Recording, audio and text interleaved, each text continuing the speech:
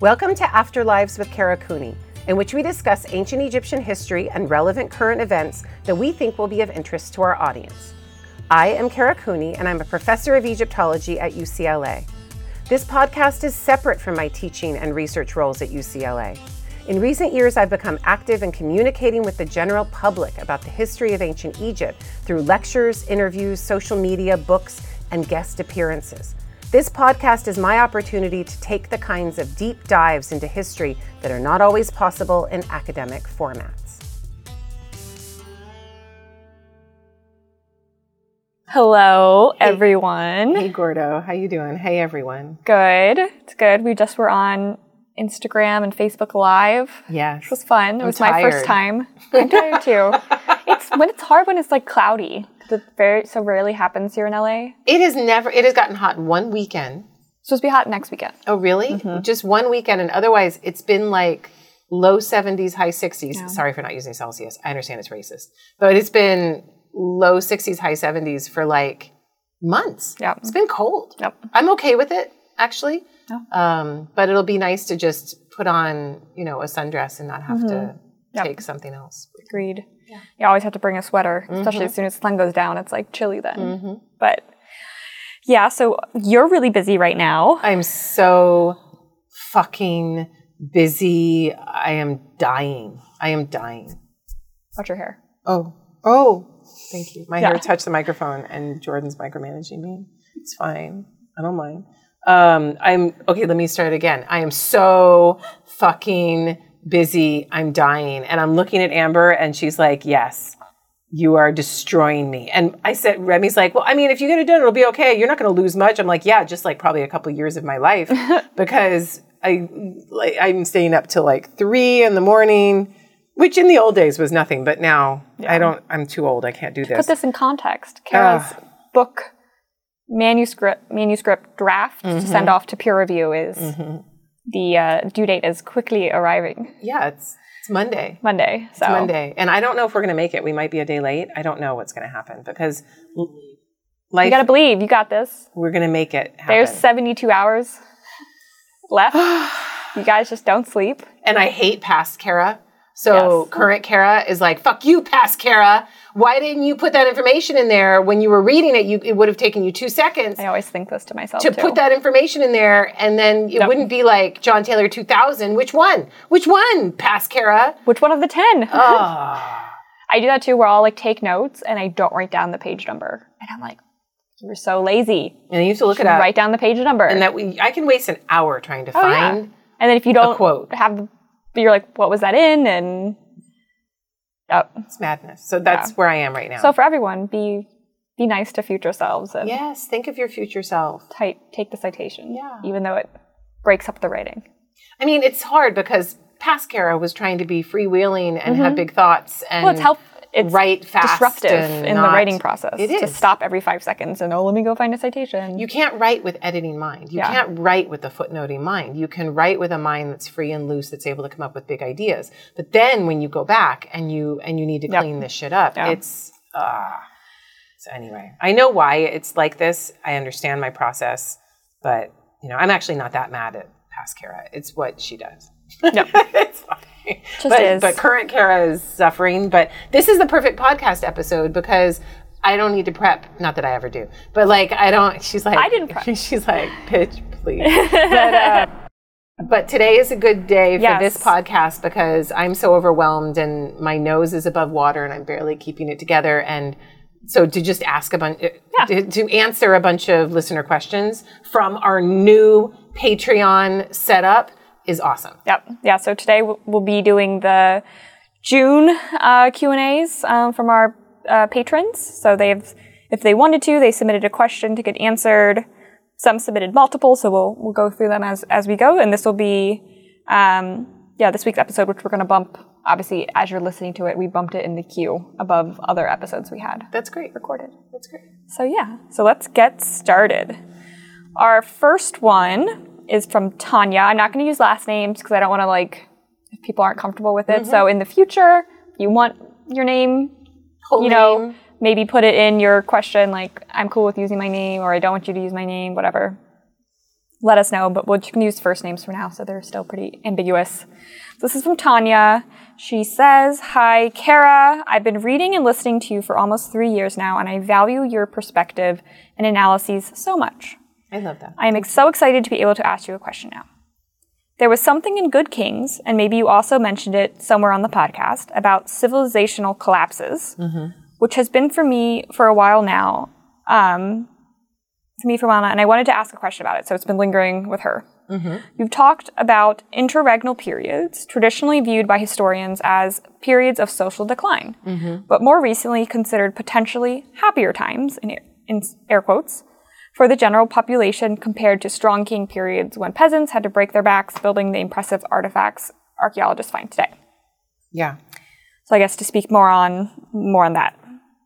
Yeah, so... I'll continue, hold on. Oh, yeah. So this ties in with the Hollywood vision of the scary post-apocalyptic world that modern proponents of patriarchy present as the motivator to keep the current system, right? Damn straight. Right, you want to harken back to this time of greater whatever. Yeah. Despite all its shortcomings, a world where there's only chaos, dog-eat-dog violence, and a struggle for survival.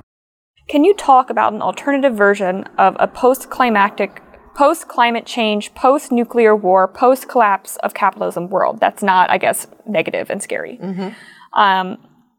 Is there any evidence other than wishful thinking that such a post-collapse world could be even better with less violence and more equality? And then any recommendations on authors you have thought, have written on this topic that they could look into further? Yeah. So what was the first part? Because there was the the intermediate period. So first intermediate periods, then collapse. Being as maybe times of actually more people had more stuff, more equality. And then so looking towards maybe a post-climate change, post-nuclear war, post-collapse capitalism. Right. Everyone's, the GOP is trying to make it this super scary thing that we don't want to happen. Well, so do the admonitions of Ipuwer, a Middle Kingdom text that's trying to make the first intermediate period look like the scariest thing ever. And one could argue that Cormac McCarthy's The Road falls into this trap, or that Mad Max movies fall into this trap. Pick your apocalyptic zombie movie, and it falls into many of these traps. So, intermediate periods, a lot more work needs to be done, and I don't want to give a false impression, because intermediate periods in Egypt were still under patriarchal control. And people who wanted to survive on a farm with enough labor and protection for their farm still needed a whole shit ton of children and a lot of sons. And so it doesn't mean that women suddenly get to run around in a feminist alternative reality. That's not the case. It's still a patriarchal world with all of those patriarchal strictures. It's just more decentralized. Yeah. And so the question that we Egyptologists are asking is, what does this mean for regular people? Were their taxes less? Or if they're ruled by a local warlord / governor, are they worse? And it's not always clear, and I think it can be different in different circumstances. What I think I will say, being a specialist of the third intermediate period, is that rich people get poor and poor people can get rich, and that's an interesting. And the Egyptians say that straight out in some of these pessimistic texts in the pessimistic literature, which is a very interesting way of leveling things, helping people who used to be up and coming to actually get to the top, or to pull down some of those people who had a shit ton of power and level them, make them, and that's not a bad thing, right? Walter Scheidel has a book on this, right? The Great Leveler. And the Escape from Rome, too. Yeah. So, Walter Scheidel's written a lot about it, so check out From the Roman perspective. From the Roman, so, essentially the idea is, Rome falls, bad, collapse. Yeah. But, and then the Middle Ages, everyone traditionally thinks about, I know obviously this has changed a lot, and there's been lots of good pushback against this, but traditionally it's the Dark Ages, which we know is not true. Yeah, where people are murdering and eating babies, and women are raped on every street corner. These things are not necessarily happening. Why would a state necessarily stop these things from happening at all? I mean, I live in California, in a big city where we actually have a functioning government, and there's homeless people on every corner that the state can't seem to figure out what to do with. Most of them high on some sort of drug that doesn't make them very nice, and that we haven't. Is that the beginning of the intermediate period? maybe, or is it the collapse of the state? Is it, in my opinion, it's like the state fucking it up and doing everything wrong. And then maybe when we get on the other side of that, we'll enter a different reality in which people don't feel quite so ready to give it all up and just walk away from it completely. I think this question too, it's like when you're going through it, you don't even know you're going through it. So like, are we going through the climate change collapse right now? Yeah. Yes, but it happens over such a long period of time that you can't look at it until you're removed from it. So maybe in like 300 years, when people are studying this or 500 years from now, and they look back, they'll see this as the beginnings of something. But we don't know where we are when we're in it. So we can't. I just wrote this in the Coffins book that late 20th dynasty Egyptians didn't have the foresight that we have looking at history. And the reason they continued to use their bureaucracy, their government systems, their Kenbet courts, and their investigations in the way that they did was because they didn't know that things would change so drastically and that all of these state systems would eventually collapse. They continue to use what they had around them. We continue to do these things too. But the final point I'll say about intermediate periods is, well, two things. One, we need a whole lot more work. And that's starting in Egyptology and in all kinds of disciplines where people are like, look, we've focused on the high points. Let's look at the downward slides and see what it actually means. And then number two, people who do focus on them are learning about extraordinary creativity and innovation from those time periods. It's a time of adaptation. It's a time of people breaking things down and creating something. And I heard this word in another podcast I was listening to, the word composting. And I have a compost in the backyard, but it's nice to think of something that needs to decay. It needs to die. It needs to go away. And then by composting it, you create the raw material to build and grow something new. And sometimes you need to go through that composting period in social systems. Things do become decadent. They become unfair. They become corrupt. They become very bitter for people who are living under them. And so you need to kind of mess with it. Intermediate periods do that. So, you could look at, I think it's always, we see them as bad because of whoever comes into power afterwards wants you to view those as bad and that, they've restored order and all these things. And aren't you so glad I'm here to make things good again? So, and remember who they're telling that to. They're telling their elite base. Right? And the elite base. Who they just gave a bunch of money and prestige to. And in the United States, you don't even need to be that elite. You just need to be a white cis male to feel like your world is falling apart around your ears. And oh my God, we need to make America great again. And all of this ideology comes still reading that 1619 book, and the chapter I'm on is all about this idea of like minority rule and its foundations within the Constitution and Calhoun and all this craziness. And it's like you're seeing it's the legacy of it still. It's all still today. There. And for you and me as Egyptologists, it's not frightening or even surprising because a couple hundred years is nothing. It's nothing. And for us as historians to look at social systems, we see those lasting for millennia in Egypt. They can last for millennia if the social circumstances are supported within them. So 250 years, 400 years to bring it back to the 1619 project. Whatever. Well, and I think that's why studying the humanities and the past is important because we can see it with this removal, right? We're not in it currently. And since you just said that, before I answer the second part of this question, let me give a shout out to those of you who are listening and who are like, I really want to major in something humanities oriented, but everyone's telling me I need to get a real trade and I need to do something that's more practical. Well, let me call major BS on that because there are a ton of jobs, not enough people to take those jobs right now, and not enough people who know how to read critically, write effectively, argue effectively. We don't have enough critical thinkers out there. We are training with trades, and humanities majors are incredibly valuable, and those humanities majors who have majored with me can get extraordinary careers afterwards. You just have to be very creative about what it is you're looking for. A business degree is not necessarily going to get you what it is that you want. Whereas if you learn to be a critical thinker with a history degree, you can do many of the same things, if not more, than that business degree. So just, a little shout out to Protect the Humanities, which really is under assault. I understand why. Because people are so anxious in this difficult economy in these circumstances of scarcity, Yeah. they're like, oh my God, my kid's not going to get a job. My kid's going to get screwed over. The kid is like, I need to make sure that I'm able to support myself, and how am I going to ever buy a house or whatever? So you go the path that you think is going to be the safest, rather than holistically training yourself to be the best thinker that you can, the best. It's now like a one-to-one equivalency. I go to school in this, so therefore I can be this. And it's not always, it doesn't need to be that way. No.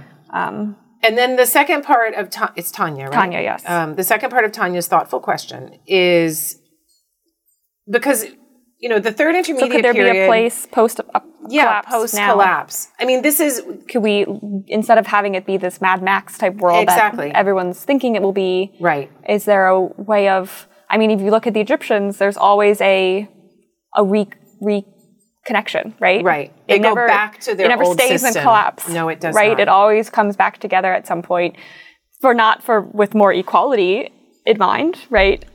For men.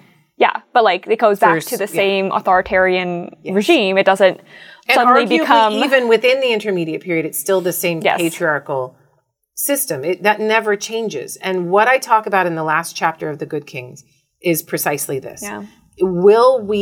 Are we potentially right now perched on the edge of another human revolution? And is that human revolution, and I believe it is, a post-patriarchal revolution in which we decide to throw off this idea that a small subset of elite men get to have their way with us? Yep. And if we're going to do that, what will the world look like? And there's a line in there that I've mentioned on this podcast before, I'll mention it again, that we need to forget what we think we know, and we need to remember what we've forgotten. And we humans have been living on this planet for 250,000 years. Patriarchy is incredibly young.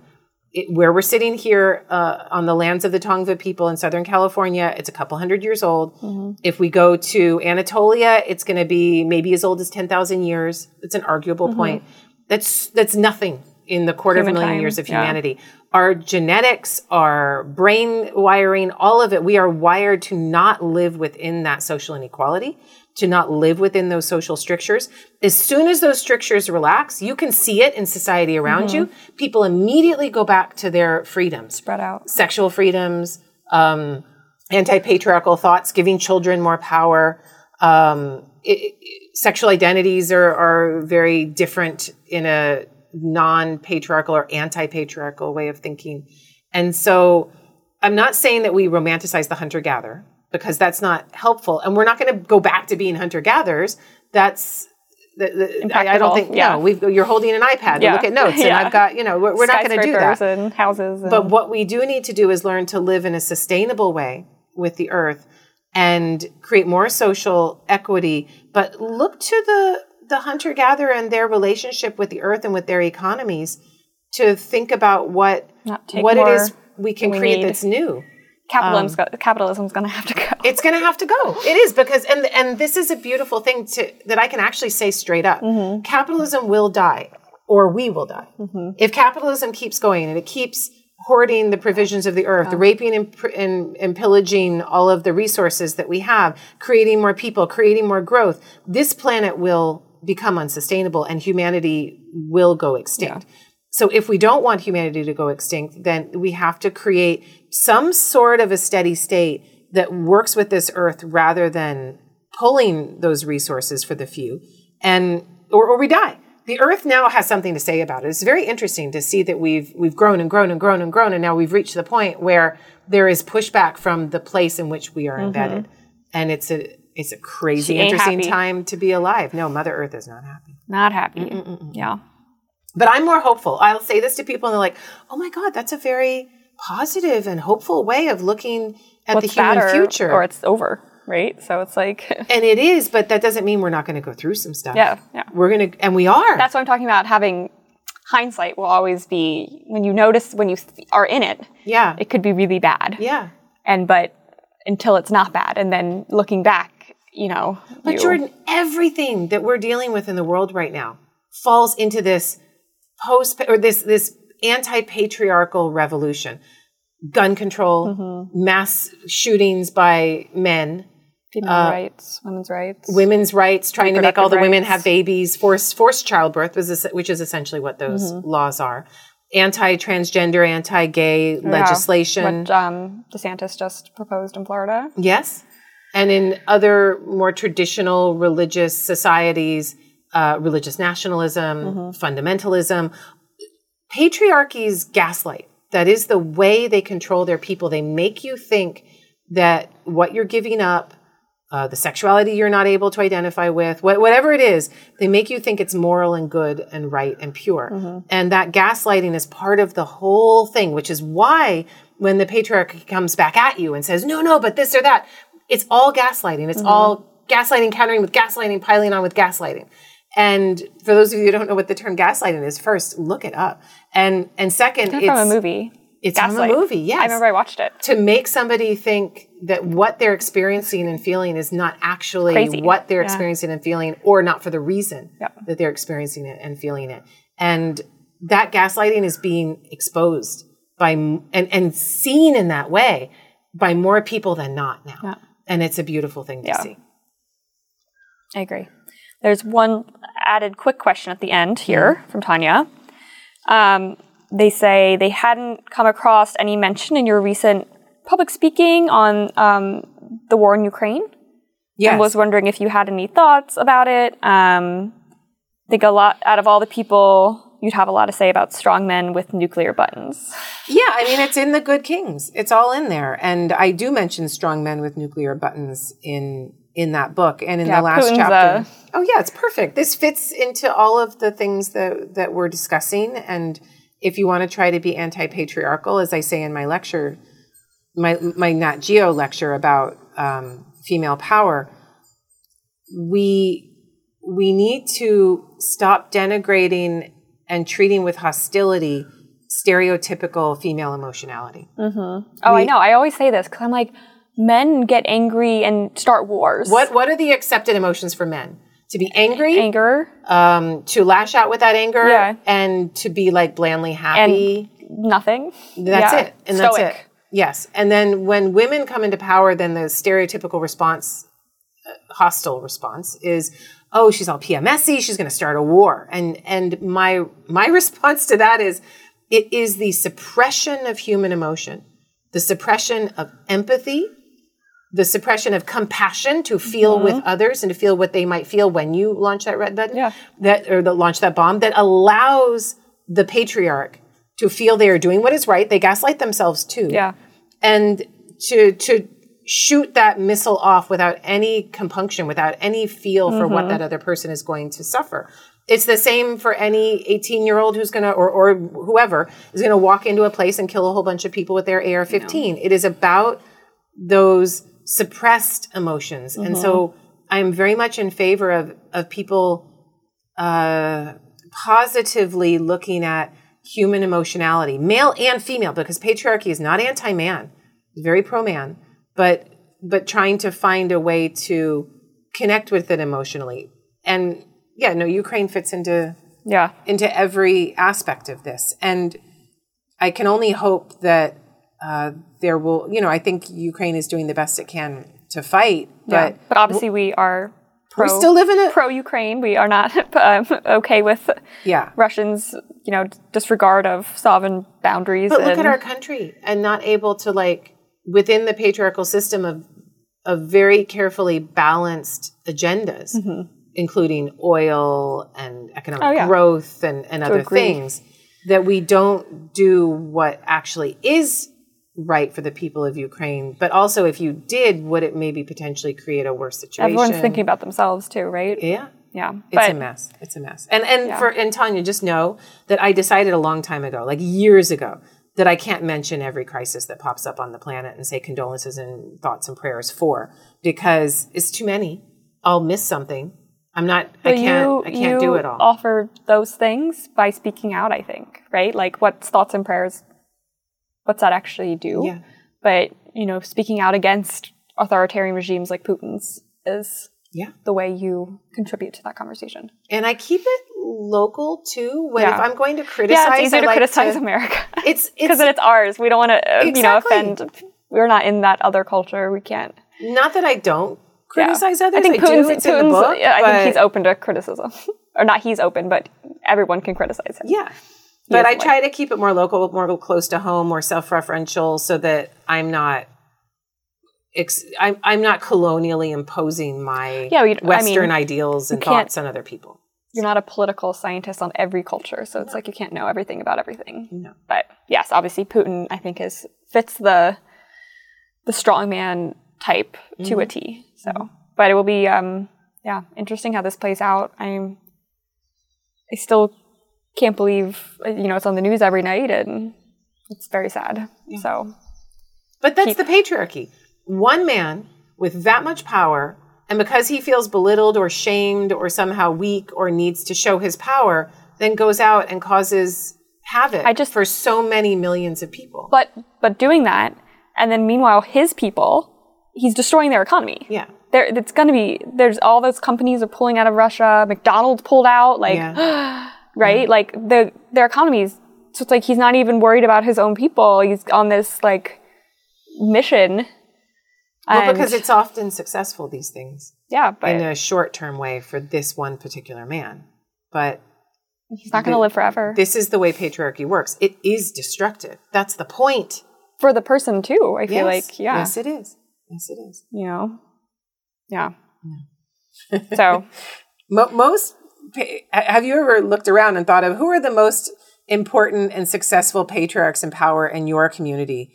Whether they're Elon Musk or Putin or whoever, they're not happy people. I know. They're not there to create a sustainable compassion for the world and live in peace with their fellow man. Yeah. They're there to take shit and take power and show their power and beat their chest. That's what it's about. You long ago gave up part of your humanity when you pursued such a venture. Yeah.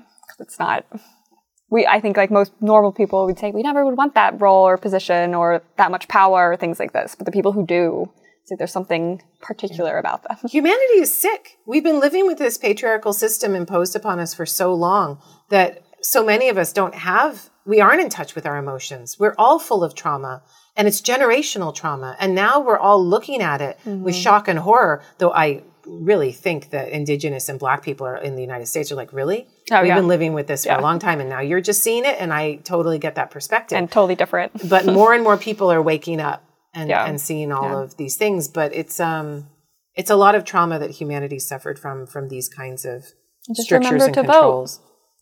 But then I know some people listening are like voting schmoting because what's it going to get you? Because that system is fucking broken too. Yes, but certain people are going to vote. Yeah, I know. Certain people I think have a desire to change it, and other people have a desire to let it burn. Mm-hmm. And we can't just let it burn. It needs to be just fixed. Yeah. So what do we compost? And what do we keep? Yes, exactly. What do we build up? Where do we put the compost that we made? All of these things. Good. Thank you, Tanya. Those were really great questions. Yeah. Good way to start with the end of the world, Good start, Tanya. Yeah. Thanks for bringing apocalypse, all good.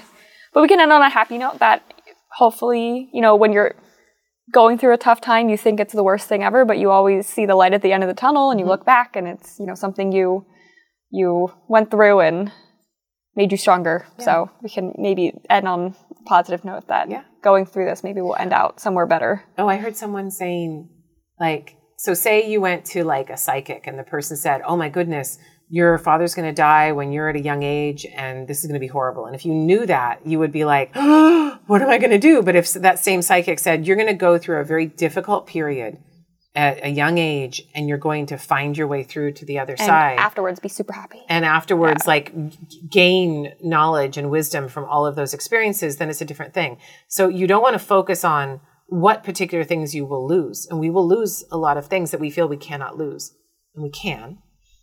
And we have to go through that. And then by going through that, we become more resilient. If we treat it in a certain way, a lot of bitterness can be created if you reject it and you say, why me? And how can this be happening? Yeah. Or you self-implode. What Remy, my husband, always says is, we all have dead people.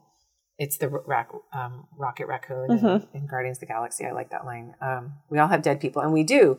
But some people refuse their dead people, and that's not going to help. But so embrace your dead people, carry your ancestors with you, and they can help you too. Yep. That's what our history work is, in a way. It's like carrying and embracing the ancestors. I like to think of it that way. There's nothing wrong with thinking about it that way. Yeah. Though an academic world would roll their eyes and be like, fuck you. What is this embracing ancestors bullshit? But it's another way of thinking about. It can be gained by studying it. Yes, it's historical practice, and they are whispering to us, you need to do it differently. You need to do it differently. We've done it this way. We've done it this way. Will we learn our lesson? Who knows? It's an interesting time to be alive. Will we learn it? And we probably won't know. Maybe you will. You're 20 years younger than me, so you might get to live to see it. I probably won't, but see some sort of glimmer of an anti-patriarchal reality. I think so, but it's going to go one of two ways. We're going to lose cities. We're going to lose millions of people. I mean, we don't have water here. Exactly. So that's not going to, that's not crazy sustainable. Shit's going to go down. For even the near future. Yeah. So. It's madness. Changes will have to be made whether people like it or not. Yeah. Yeah. Okay. Thank you, Tanya. That was a really thoughtful question. Our next question comes from Kim on Discord. Yay, Discord. Get on Discord. Hi, Kim. So they visited Egypt in 2007, and obviously a lot has changed since then. Can you talk a little bit about traveling to Egypt, your favorite sites, travel group recommendations, or traveling solo? Would you consider ever leading a group? Oh, yeah. And they also say they love the Amelia Peabody series. Oh, so we're going to do this. Just wait for me to finish this book, and then I'm going to read those books. After Kara has some more free time, we will get her the audiobook. It'll be so much fun. So yeah, traveling to Egypt. Traveling to Egypt is great. It's so funny. Whenever I'm doing a public lecture, one of the questions invariably is it safe to go to Egypt? And then it's so much. I just laugh. I know and I laugh too. And I say, really, you're asking this in the United States where everyone has an AR-15 if it's safe to go to Egypt? No one has guns there. No, where here you can get shot. What did someone put on Twitter the other day that you can get shot in the hospital and then get shot in the grocery store, so then you go the to movie the school, theater, then you get shot in the exactly, and then you get shot in the church, and then you go back to the hospital. You can get shot everywhere. So the United States minority rule gun owning problem is way more dangerous than any traveling in Egypt will ever be. You'll have culture shock when you get there, so you might will. feel, a fish out of water, which will happen, and maybe that will make you feel kind of unsafe or unsure of yourself. But it's not that you're actually unsafe. You just are having culture shock, and that's totally normal. You tell me what you think, but the biggest thing I think that freaks out the standard white person when they go to Egypt, Westerner, whatever, American, Australian, whoever, is that everyone is in your business. Yes, and want to talk to you. Yes, Egypt is a place, like if you're in Cairo, you're in a city of 20 million relatives, in a sense, where everybody is connected to everyone, and everyone kind of treats you like they're your in-laws. Yeah. They get to tell you how things are, where to go, what to do. This is not maliciously meant. Offering you services, and you think they're trying to exploit me, get my money, or these things. And some people might. Some people do, I think, in the more touristy areas. Yes. They're offering you things. Most people are a lot of people do want to just, hey, I'll show you a way. Yes. They know you're not a local. Yeah. And then as soon as we say something to them, oh, we've been here before, then they're like, oh, okay. And then they leave you alone. As soon as you're like, no, I'm good. I've been here before. I've never seen more cultural cohesion than in Egypt. That comes with good and bad. Here you're walking along the street and somebody's bleeding on the sidewalk. People will keep walking by because there's all of this drug use and there's scary stuff and we have separation between people and you don't. System. Egypt has a caste system too. Every place has a caste system, arguably. But we separate ourselves more from each other and we don't demand a cultural cohesion. We're much more competitive with each other internally. Individualistic, yes. Less cooperative and communal. Yeah. In Egypt, there is a communal demand. And what the baggage that brings with it is, of course, if the community demands that all the women wear headscarves, you need to be wearing a headscarf. You need to dress in a certain way. You need to act in a certain way. You need to follow a certain religious protocol. So that can get to be accepted by the community. Yes. And you have to do what your family asks you to do. But you'll never be alone. And you'll always have... someone will take care of you. Yes. Yeah. You've walked in Cairo, at 2 a.m. in a city full of people, and you know that you're safe. Whereas if we tried to do that in downtown LA, oh my God. Yeah. You might feel more comfortable because you know it or something better. I think that's what people get confused with, feeling uncomfortable because they don't know a place. They don't know a culture, all these things with fear of actually, physical safety. Right. And so you need to separate those two. Like, yeah, you'll feel uncomfortable because you're in a new culture. There's different food. Cairo's packed. It's a huge city. There's so many people there. It's totally different, than cities that you might know of. So you're having culture shock, not actual physical. You're not ever in physical danger. Yeah. So the best thing I can say, if you go to Egypt on your own, which you can totally do. Yeah. Oh my God, yes. You don't have to do a tour. And as a woman, I know many women who go to Egypt by themselves. Yeah. And we're not saying that sexual harassment and sexual assault does not happen. Yes. It happens everywhere. And you do need to watch out for those things. So I don't want you to be running down the streets of Cairo alone in a normal Western dress or anything. Just don't. Or in any dress. Just, you want to be a little bit more modest and stuff and aware of your circumstances. Use common sense, right? But going to Egypt alone or with others in a smaller group, you want to use your social skills.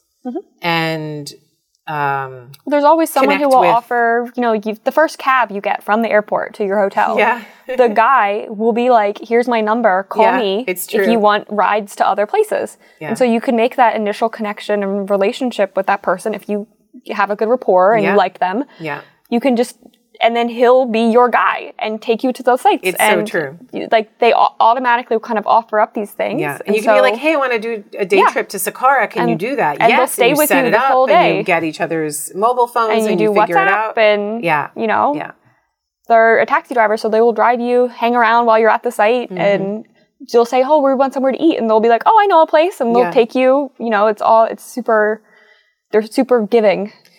Super giving, super generous, and super funny. You really better bring your sense of humor to Egypt because people are fucking funny. Yeah. And it's my favorite part of this place. Everyone's like telling a joke. Everyone's kind of just messing around. And it's really fun.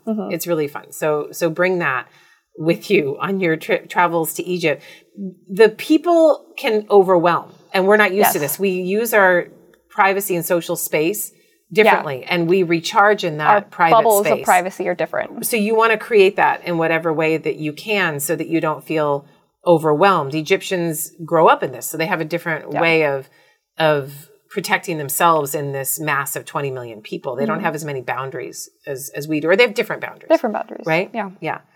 The other thing you have to, the most dangerous thing for me going to Egypt is I'm not, I am of peasant stock, so you would think I would be better, but I'm a sensitive namby-pamby who always gets sick in Egypt. Yeah. And so I have to bring with me my pharmacy in a bag, and I've got my Tibetan doctor with my pills and all this stuff. And even the water is potable. Like you can drink the water in Cairo or something. It's very chlorinated. Well, I always bring your filter. I go to REI. I get a little portable filter. I never buy bottled water if I can help it. Sometimes it can't be helped. And I go to the tap and I press down on my little bottled water thing. And then I've got water that I know is safe, and it is safer because a lot of people are trying to make a buck by bottling tap water, and not, it's not actually real bottled water. But it's just, different gut bacteria. So you will have some type of upset. Just traveling in general tends to upset your gut biome. I mean, I don't get this when I go to Rome, for example, but I definitely get this when I go to Egypt. So you want to protect yourself and bring what you need to bring. Don't be afraid of going to a pharmacy. Yeah, and they speak English, and most people speak English in Egypt. Oh yeah, especially in the cities. They'll be able to help you with whatever it is you need, and you can be very open and honest about what it is that you have. I would be very careful about being non-binary or homosexual in Egypt and expressing that identity openly or dressing with that identity, because this is, again, a place that demands communal cohesion. I mean, there is this is a patriarchal place. Big gay underground, but they do, but you want to be careful with that. Yeah. Because Egypt's government is not kind to these people, and you want to be protective in that space. So I'm not saying that if you don't identify with cisgender that you can't go. You can, and we have many friends who do. Mm-hmm. You just have to be more careful about how you do Same with being a woman, like you're not going to go in your your tube top and booty shorts. Oh, damn! Some people do. They do. They go to the tourist spots, and you know it's fine. But if you want to blend in a little bit more, as much as you can, But it's totally worth going. Do you have any tour group recommendations? I don't know if you have any friends that... Yeah, there's the tour groups that are out there, they're really good. Like Peter Lacavara does one, Steve Harvey does one. Emily Teeter does one with OI. Emily Teeter does one. There's great tours. They cost They are a lot. Yeah. They cost bank. So you could do a tour that costs you $10K for one person, which is insane. And in Egypt, it's cheap. It is. You don't need to go and spend. You can stay in really nice hotels. And you can stay at the Hilton, or you can stay, if you stay at a 2-3 star, which is what I did when I was young. I stayed at 1-star places, where you get your boiled egg in the morning with a piece of bread. But I actually now having stayed in those places, I like them better. Yeah, I kind of do too. Like on the West Bank. Yes. In Luxor, like the Amun house. And I don't know. Super they're simple. The staff cares. Local. Yeah. Like you go to a hotel that's like Hilton or whatever, like they don't care about you. They don't care about your service. Yeah. Like actually. But when you go to like these family run places on the West Bank, like their kids are right there and they will be like, are you guys going to be here for dinner? Or like, we'll cook dinner for you. Yeah. They ask. Yeah. They'll set up a car for us. They go get us beer. They do. Right? Like they like actually care for you and it means a lot because it's their family light business. a fire at night. Yeah. And so like if you're in Luxor, you can stay East Bank or you can stay West Bank in the Village and get a tiny boutique hotel, a small place. It's like $20 and it's wonderful. a night. It is. And it's like good service. Nothing fancy, but you have air conditioning, you have a bathroom, you have a bed. This is why people go to Egypt again and again, because they create a community of people they stay with in Elephantine, a community of people they stay with in Luxor, and so on and so forth. And then they stay in touch with these people via social media, and then they go back again and stay with the same people. It's wonderful. Yeah, I still talk to Hamdi that we met. Yeah. I still touch base with him. Yeah. So it's like you make these connections and like when we were staying, the Aman Al Gazira was full, right? The new one. And so they put us in another place. Yeah. Right? So they're like, oh, well. Because you were friends with the dad. Exactly. And so then they were like, oh, no, this one's full, but this one's open and it's brand new and there's a pool on the roof. Exactly. And we were like, okay. People kind of lose it because they're so used to getting taken advantage of in a place like Rome. So if you go to Paris and someone's like, no, this hotel is full. Let me take you to this hotel. It's probably a scam. You're probably going to get like your wallet stolen and dropped off in the wrong arrondissement, at 2 a.m. That's completely possible. But I'm not saying it doesn't happen in Egypt. I'm not saying there's not bad shit in Cairo, but it's more unusual than not. I remember first time Jeff and I were in Egypt by ourselves, someone tried to take advantage of us in a malicious way. Yeah. Telling us, oh, this bridge is closed, there's a protest, you have to come down this way. And this other Egyptian stopped his car and said, he's lying to you. And apologized and said, like, I'm sorry, like, a lot of people it's hard times right now. Right. People are desperate. Right. And so I'm sorry, like, he was trying to take advantage of you. But, like, he had to stop to apologize for his people. He wanted to be like, we're not like, and we were like, no, like, we didn't.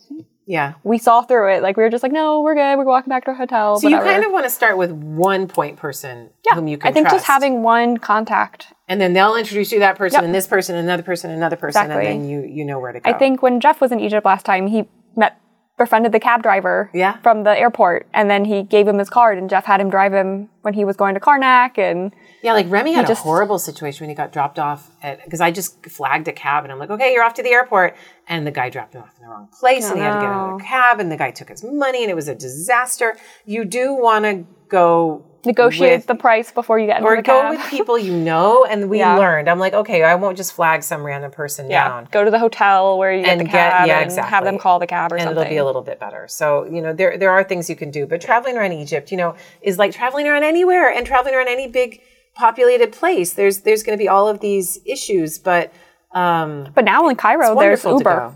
Yeah, you can just order an Uber. It's super easy. And they're nice air-conditioned cars now. I know, it's right? crazy. Like, it's super easy to get around and good places to eat. Like, it's awesome. If I could recommend, if you have unlimited money, would you do a boat cruise?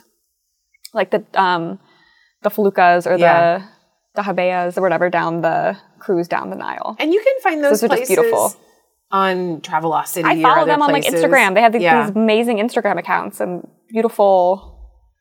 And just book it yourself. Yep. You don't have to be part of a tour.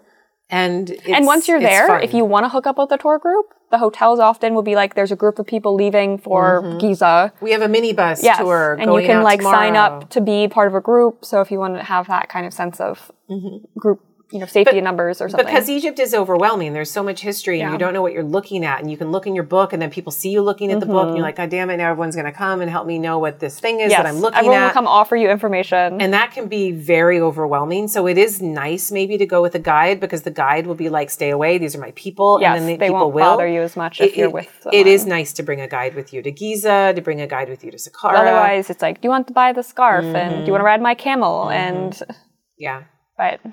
And there's nothing wrong with buying the scarf. No. How many scarves have we bought? So many scarves.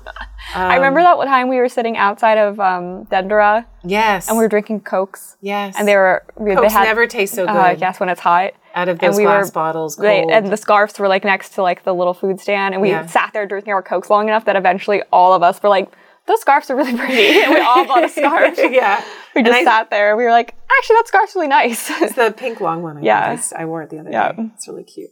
So. As for me leading tours, I don't do them because I don't have time.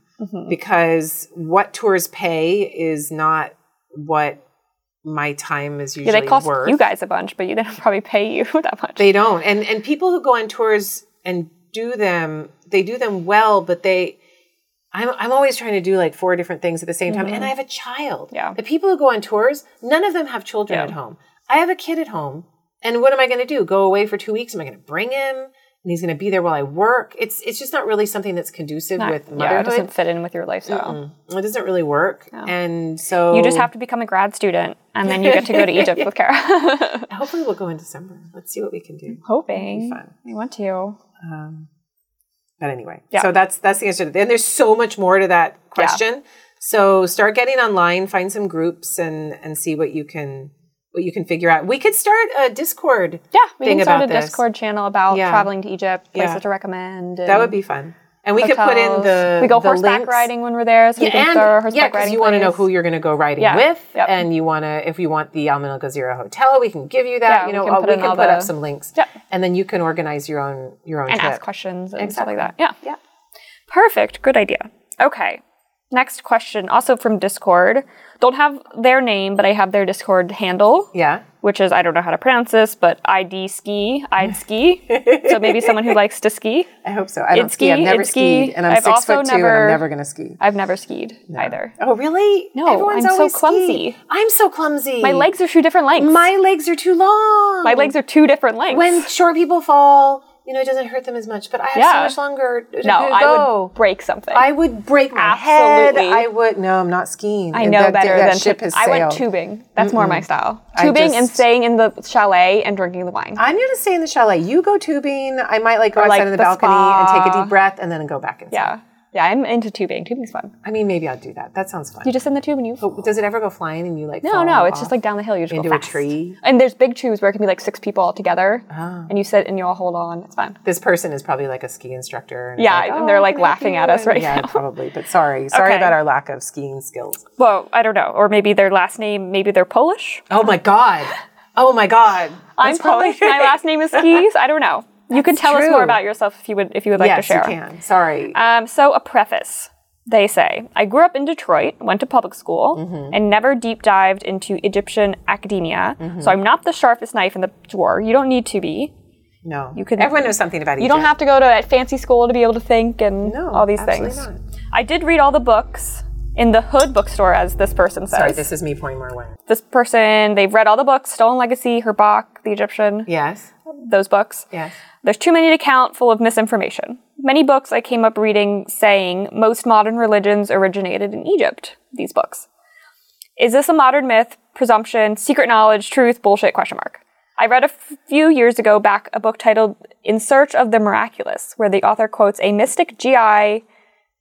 Gurdjieff. I don't know how to pronounce it. No, Gurdjieff. Can you pronounce it? Gurdjieff? I don't know.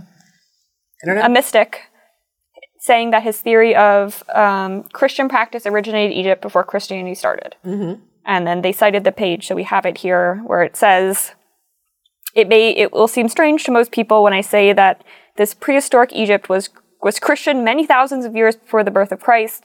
That is to say that this religion was composed of the same principles and ideas that then later constituted true Christianity. Yeah, So they want to know your it's all thoughts. patriarchal gaslighting bullshit, in short. So, ID ski, Yes. Polish or skier, whoever you are, Detroit person.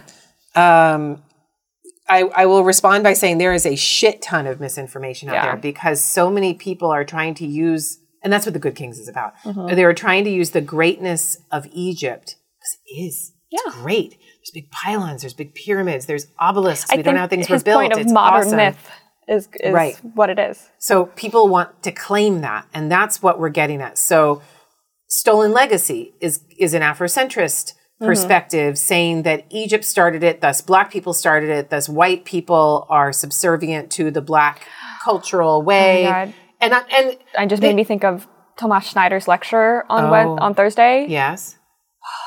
Just all the like weird Nazi stuff of, they had a program called White Africa.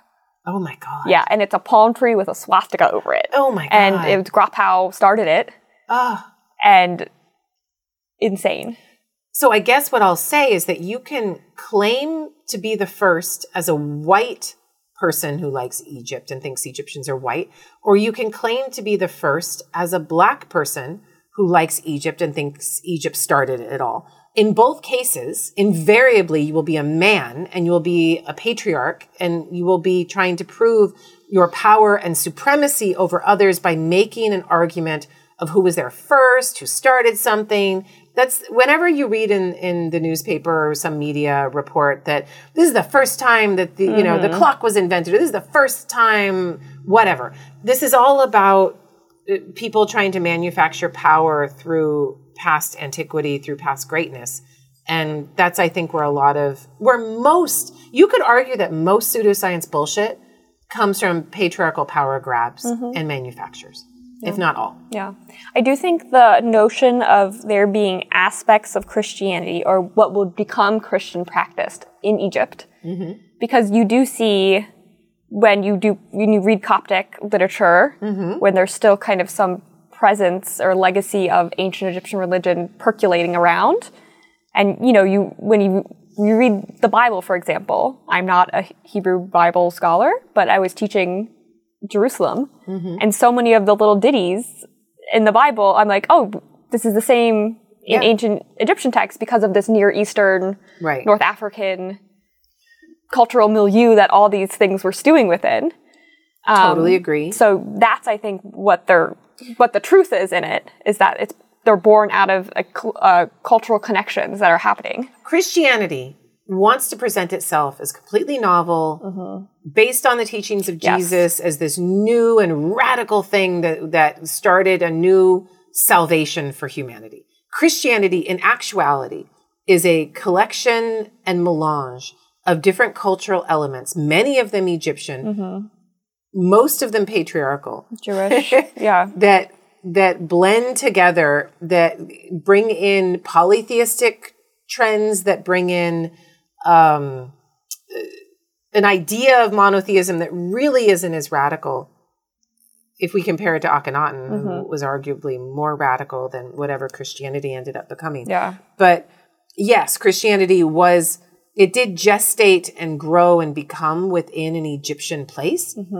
And so you get the mother and child, the virgin birth, a lot of Gnostic ideas are from Egyptian religion. This is fine. I think this idea of the philosophicalness of Christianity and then tracing it back to like hermeneutics and all these things that people like to connect with Egypt. And so I think that's part of it. But Christianity came from someplace, and it came from a zeitgeist. It's not completely novel, completely new from one man, in my opinion. Jesus didn't know it was around either. No. Until it was a while after. So did Christianity then come from Egypt? Well, no. But parts of it did. Did it come from Jerusalem? Well, no. But parts of it did. I think the question of where did it come from is not a good question anyway, because religions don't come from like a single source. But that's a patriarchal question. Yeah. But it's a question that's like, I did this and my one people person did this. doesn't make it. No. Right? It's developed over time. Again, you only see it with hindsight. You can't see it as it's happening. There could be a religion right now being formed, but would we know it's being formed or happening? No. No. Yes, maybe. maybe. But we're all reminded that there is no such thing as apolitical history. It's all political. And the stories we tell ourselves are told with an agenda in mind. Yeah. And this question is hitting upon all of that. Yep. Yeah. So good I'd-ski for asking this question. Good for being critical thinker. As you said, lots of misinformation, but, good to be reading and keeping up on everything. Yeah. Okay. We have our last question for June from Marissa here, also from the Discord. Yeah. And it's about the recent mass discovery of the coffins from Saqqara. Yeah. And they said, will this delay your book? That's really funny. These are late period coffins. So they're 25th, 26th dynasties. So no, my coffins are 20th, 21st, early 22nd, and there I draw the line. And even within my 21st, 22nd dynasty coffins, I can't see all of them. I have a sample of coffins that I've seen in person because there's like almost 1,000 of them. It's too many. And no one has that much time, and the book needs to be... I have delayed this book long enough, and it needs to be finished. Right, Amber? Yes. Yes. It will be finished soon. The manuscript for peer review will be finished super fucking soon, and then we will spend the rest of the summer trying to clean up and tie up loose ends. But any thoughts on those coffins in general about being cached together like that? I feel like Saqqara's revealed a lot of those caches. Saqqara and Luxor. Yeah. So Asasiv, they found one of those not long ago, and then Saqqara has revealed at least 3 of them recently.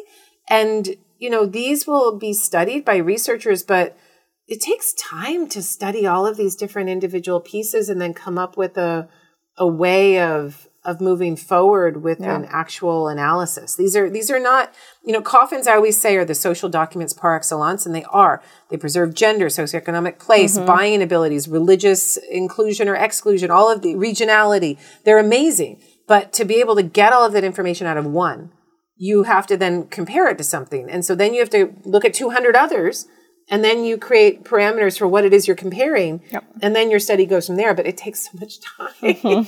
Coffin studies are not easy. Yep. They're not easy. Yeah. So those people will be working on those for the next 100 years. Yeah, they will. Probably. They will. I look at that, but Marissa, I look at those discoveries and I just get tired. I go, oh my God, that's going to be so much work for somebody. But it'll be fun. That's multiple dissertations right there. Yeah. Many dissertations. And to look at them from a technical aspect, to identify the wood, to maybe do some dating, C14 Who knows what's dating. Inside of them. Yeah, exactly. Right? It's interesting. The ever-giving presence for scholars. Yeah.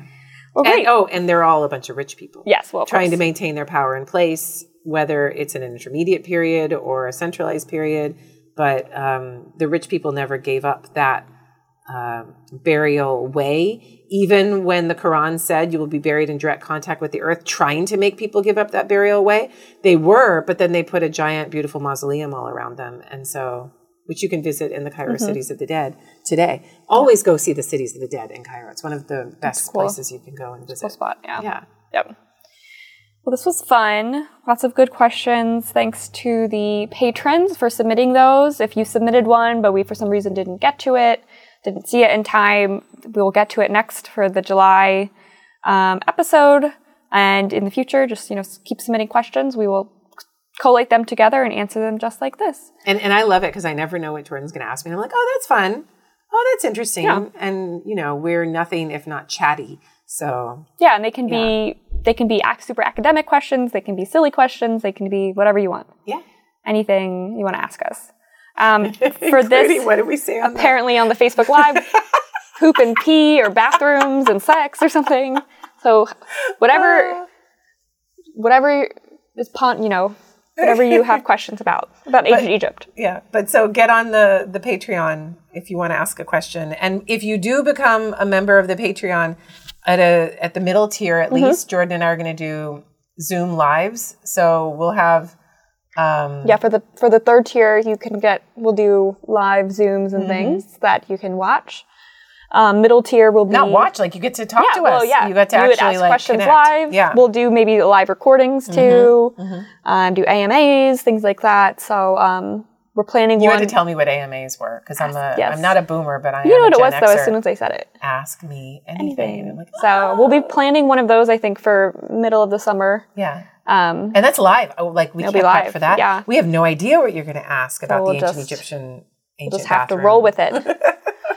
Yeah. Okay. So now someone has to ask about it now. I know, and there's not Please. really a good answer to that question Yeah. because there's only like that one toilet seat in what I Medina thought- Habu, that's what and I that's like thought of. it. That's all I know of. So we're going to have to research. They probably this. did it just like everyone. Well, of course they did, but where and how and Ceramic like pot. the Romans had that sponge on a stick thing. What did they have? And it would be interesting to know. Potsherd. Sand, Ostraca. Anyway, All right. We're gonna on that note, we start with the end of the world and we end with poo. We're gonna end though with reading off. Give a shout out to all of our new great patrons. We're Okay. just gonna use first names. Okay. And we can take turns. Okay. Go We're ahead. just doing first names, yeah. Okay, cool. So we've got Catherine, Donald, intricate dialect. I have to say that whole thing. Mike, Catherine, Abigail, Becca, Andrew, Tanya, Marissa, Jason, Sean, Ray for Beach. I like that. Yeah. That's cool. Ryan, Victoria, Kimberly, Brian, we know who you are. Hi, Brian. Alicia, and Michelle. So thanks for asking Yes. for your shout out, and we're super excited to start the Patreon Thanks, guys. thing. We will see you next time on Afterlives of Ancient Egypt with with me and with Jordan. yes. So maybe you've noticed we changed the name a little too. So Yeah, just hit those search parameters a little better. exactly. But, We're learning. Yeah. It may take us a while, but we're getting we'll get there. We'll get there. Yeah, it's good. All right. Thanks, everyone. See you next time. Bye. Bye.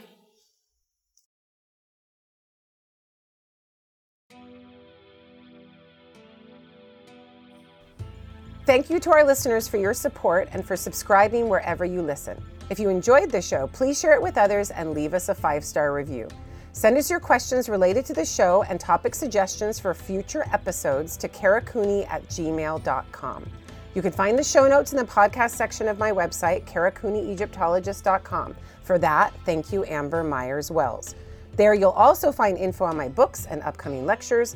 While you're there, don't forget to sign up for my newsletter to keep up on the latest news and content from me. Check out the conversations that happen after the podcast mic is turned off by subscribing to our Substack, Afterlives After Party.